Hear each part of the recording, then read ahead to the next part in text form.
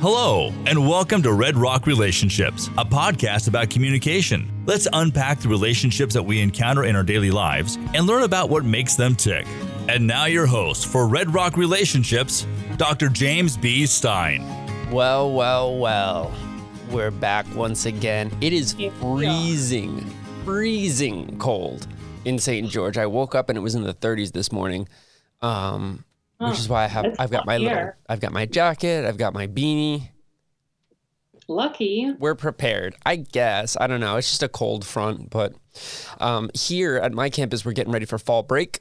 So I think it is appropriate for it to get at least a little chilly so that the students can, cozy up with a blanket, some hot cocoa or whatever they do be drinking, and just enjoy their time together.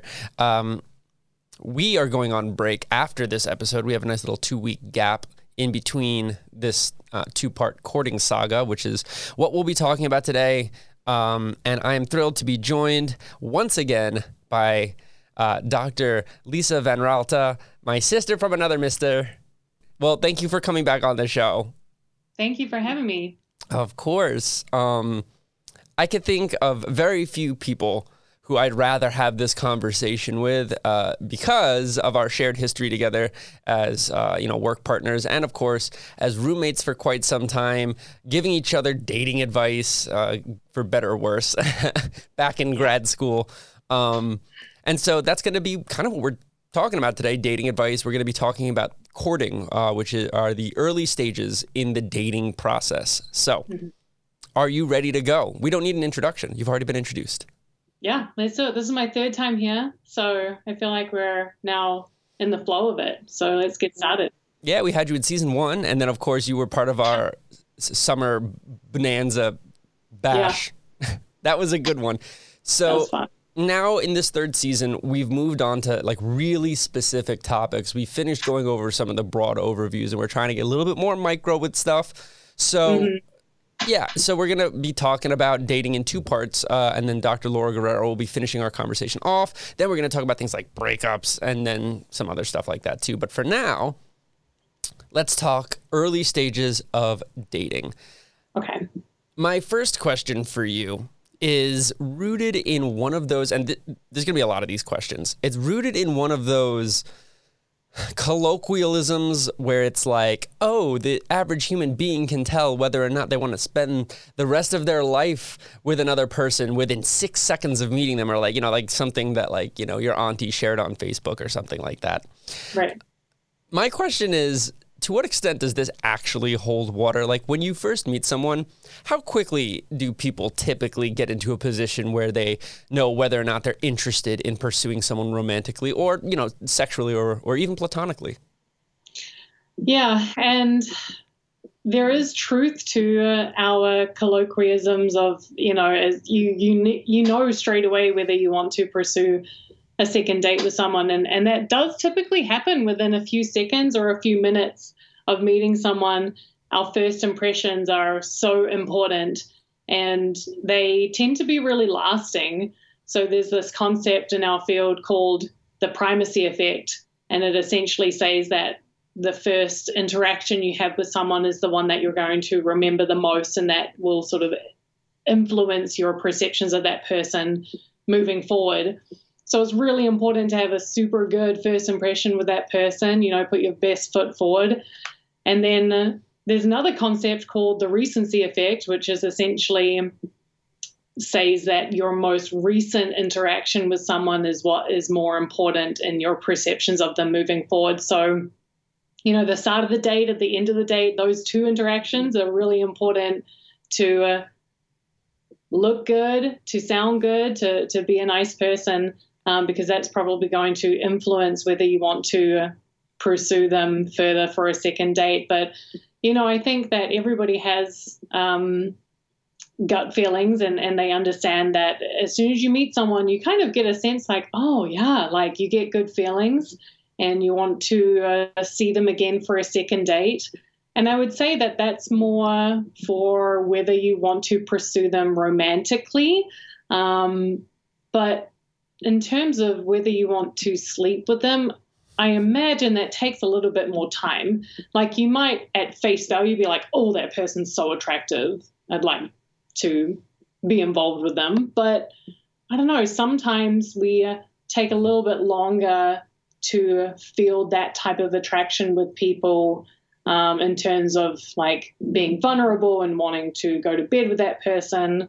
There is one more concept that came to mind when I was thinking about this question, and that is the mere exposure effect, which essentially says like we will find someone more attractive the more we get to know them. So if you had a bad first impression, you can redeem yourself by having really good future interactions, because every time you're exposed to that person several times, you will hopefully be more attracted to them.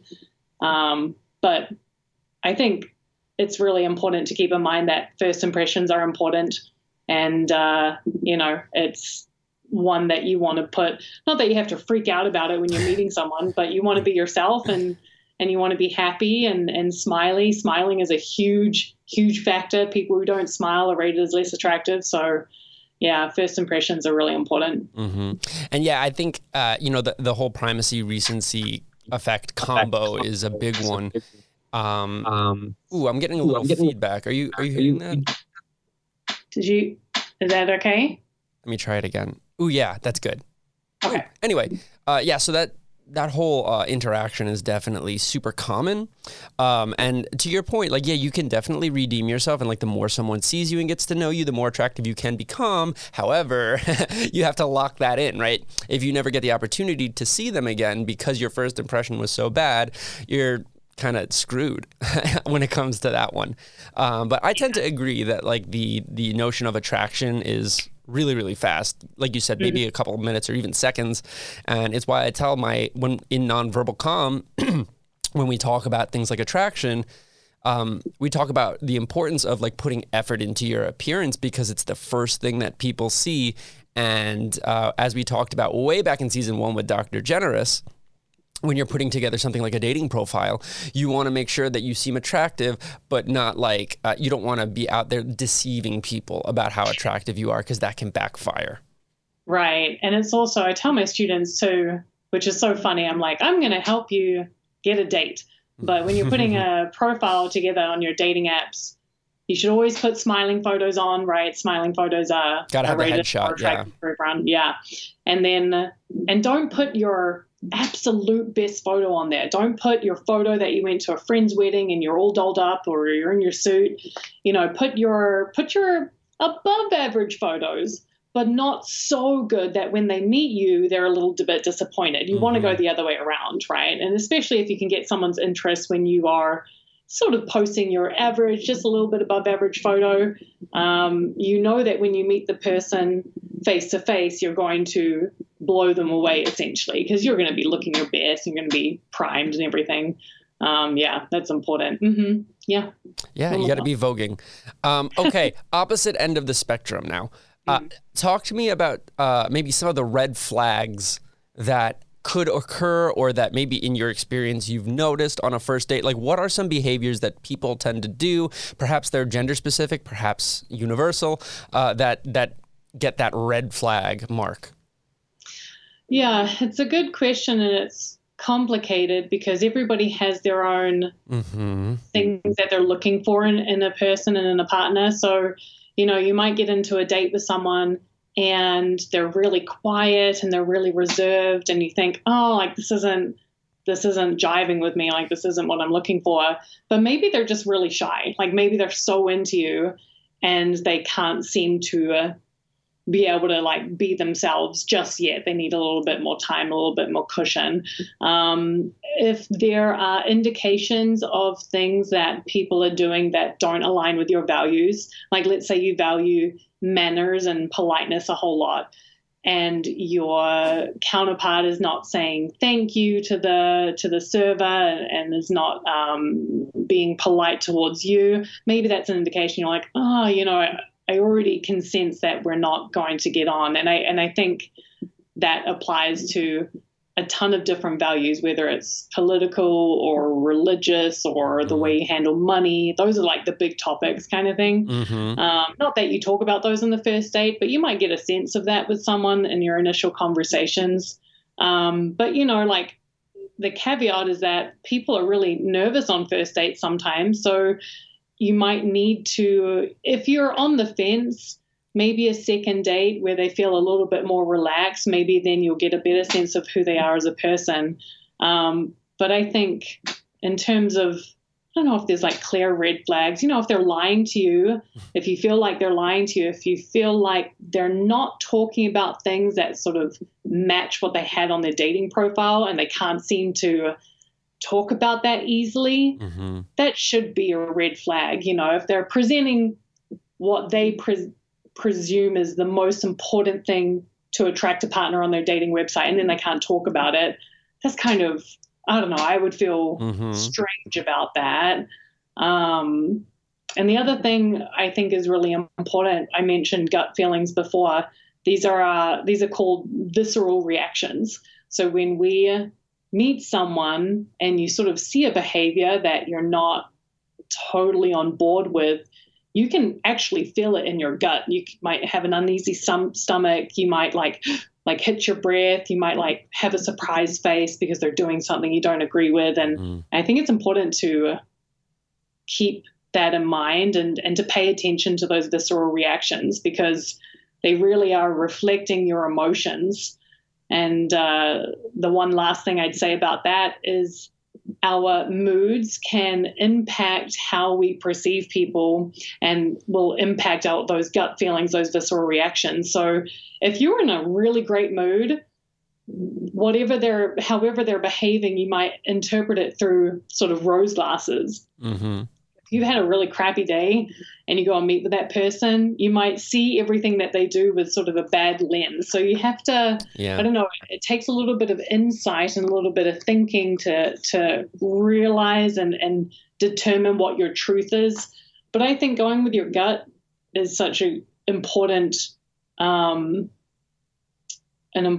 thing to do that a lot of us sort of like push aside. We're like, no, but you know, they tick all these boxes. But if you're not feeling it, it's all that first impression. If you're not feeling it, you should listen to that little voice. Yeah, I think, you know, the boxes play their own little role, but I think that it would be unwise to not couple that with the intuition that you're experiencing. I think that they both play a role in terms of like feeling someone out, because that's what a lot of first dates are about. It's about feeling, do I mesh with this person? Like I think about your example of like, oh, I'm having a bad day and now I'm on this date. Does this person exacerbate my bad mood, or do they assuage those negative feelings that I was having? And did it turn my day into a good day? Now that's a tall task for a stranger, but that said, you know, you can really get a good feeling for it based on that. And I think, you know, you make an especially good point when talking about, you know, all the ways in which this is dependent on context. You know, one person's red flag is another person's green flag. So that sort of leads me into my next question, which is how, if at all, have we seen the dating scene change? I mean, obviously it's changed a lot since like the 50s, but like maybe since the turn of the century, what have we seen? Yeah, the courtship behaviors, the dating behaviors have changed dramatically. Like if we're thinking in the previous century, even in 1910s to 1940s, people would go on dates supervised. Like there would be parental supervision on first date type of things. And then you get into the 1960s where the contraceptive pill was approved. So that changed the way people were dating and the way that they were talking about sex.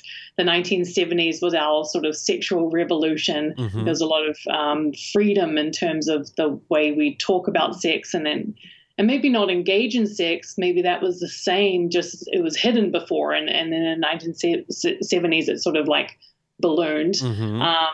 And, you know, that trend of sexual permissiveness has continued into our centuries, into the 2000s and onwards. So at least at the college level, we see a lot more students who talk about casual sex in a positive light with their friends. So that is now far more open and overt. People talk about it and they're happy to talk about it. The way that they engage in these casual sex relationships, there are positive views on it more than not.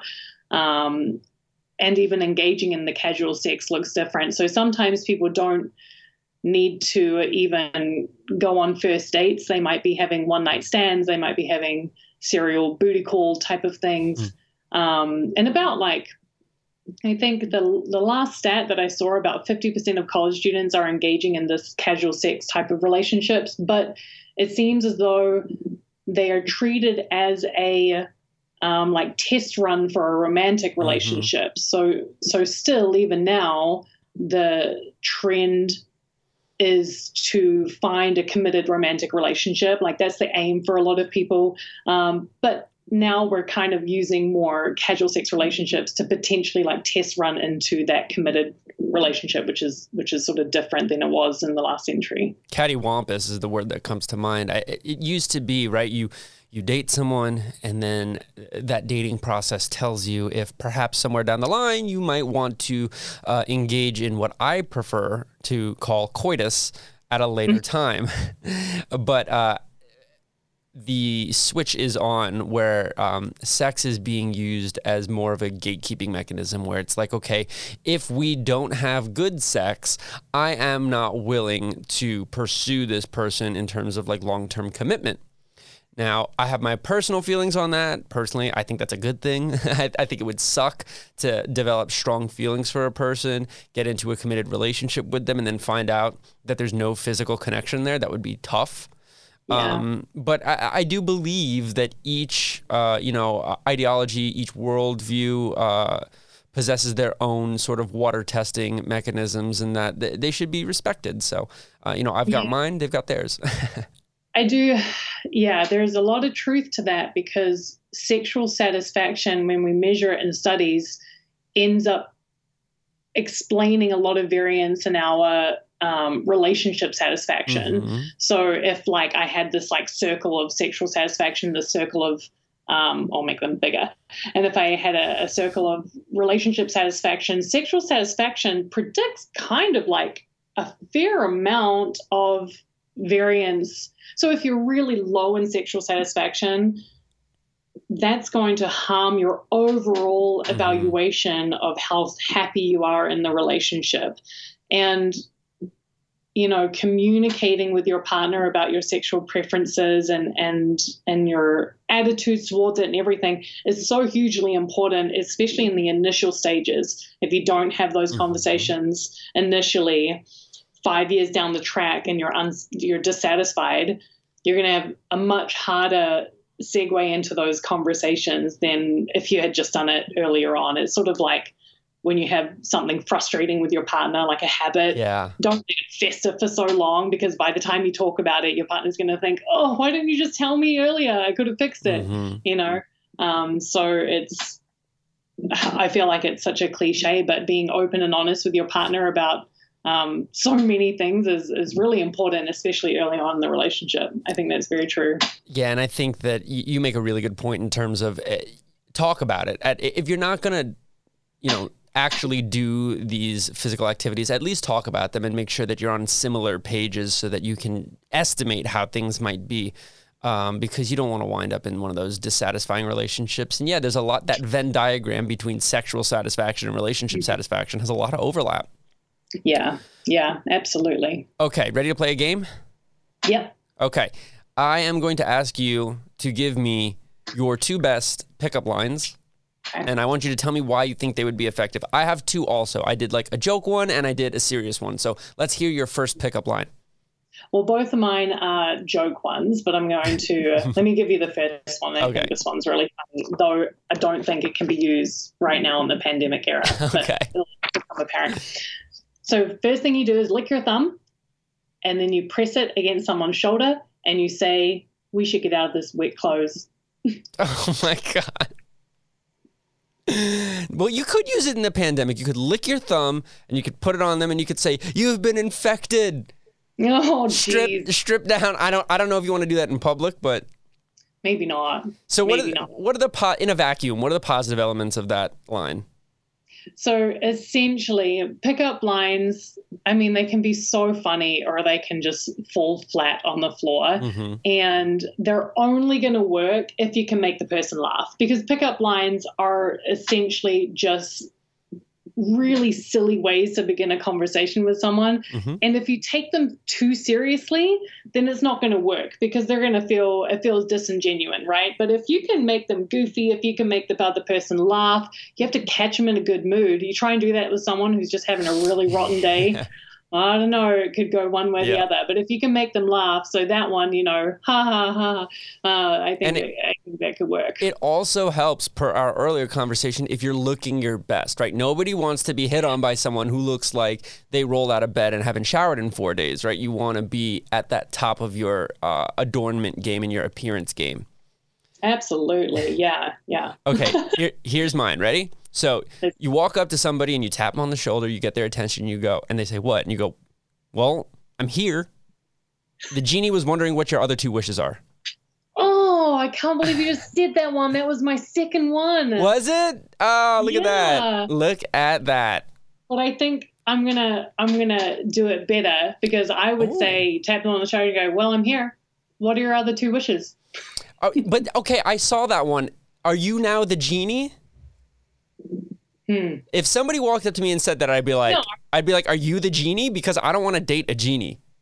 No, that's because you overthink things. I think if a genie made me appear for this person, so what are your other 2 wishes? And if they're in the good mood, they might be like, oh, my next wish would be for you to buy me dinner. Or buy, that's a good next. All right, I'm gonna make the argument that mine's better. Let me tell you why.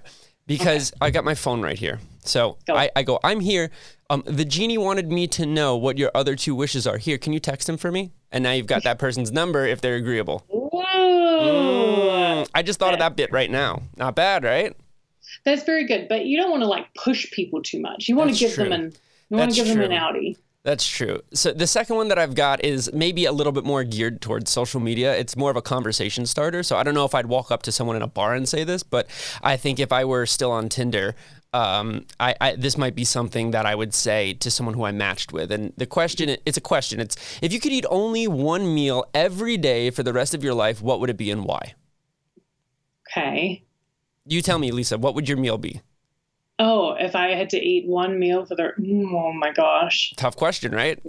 I love chocolate. If I had to eat a meal, probably bread and butter, like pasta, something carb heavy. Give me those carbs. Pasta with butter. Okay. The reason that I like that one is because it allows you to talk about food, which, who doesn't love talking about food? It's a very easy conversation starter. You're not putting any pressure on somebody.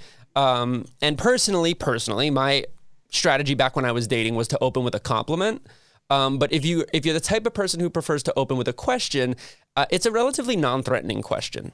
And it allows you to engage in a specific talk that can then bleed into other things like, oh, you love pasta. I love pasta too. What's your favorite type of pasta? Do you work out to burn those carbs off? I'd be working out regularly, that sort of thing. Yeah, I'm working out all the time, Yeah, I'm working out all the time. Yeah, I think starting a conversation with a question, I mean, it's clear that you're interested in the person. They would know that immediately. So you could start seriously. But I think anytime you try and introduce yourself to someone or pick them up, you have to have that sort of positive feelings. So it's good attitudes type of thing, be happy. That's what we're attracted to, is just naturally as a species. Can I tell you the last pickup line that I looked up and I thought was really funny, and I thought you were going to steal it again. What is it? So you would say, you go up to someone and say, I'd like to take you to the movies, but they don't let you bring in your own snacks. It's terrible. This is terrible. I love it. That person's a snack. Yes, I love it. I do like that one. That's a good ending note. I did have a bonus question, but we are out of time. It is okay. Next time, we will continue this conversation. We've got a week off, and then we're going to continue this conversation with another former guest and our former professor, Dr. Laura Guerrero. We'll be talking about some of the nonverbal elements of courting and like what happens after that first date. So how long do you wait to reach out to this person, which was my bonus question. But thank you so much, Lisa, for joining us. No, you're very welcome. Thanks for having me. It was fun. All right. Have a happy fall break, everyone. I'll see y'all on the other side. You've been listening to Red Rock Relationships, a podcast about communication. Thank you so much for giving us some of your time. If you'd like to be on the show or have questions for us, please send us an email to redrockrelationships@gmail.com. You can also find us on Facebook, Instagram, Twitter, Spotify, or wherever you listen to your podcasts. Just search Red Rock Relationships. Thank you again. And remember, it all begins with good communication. This has been a production from A Podcast Studio.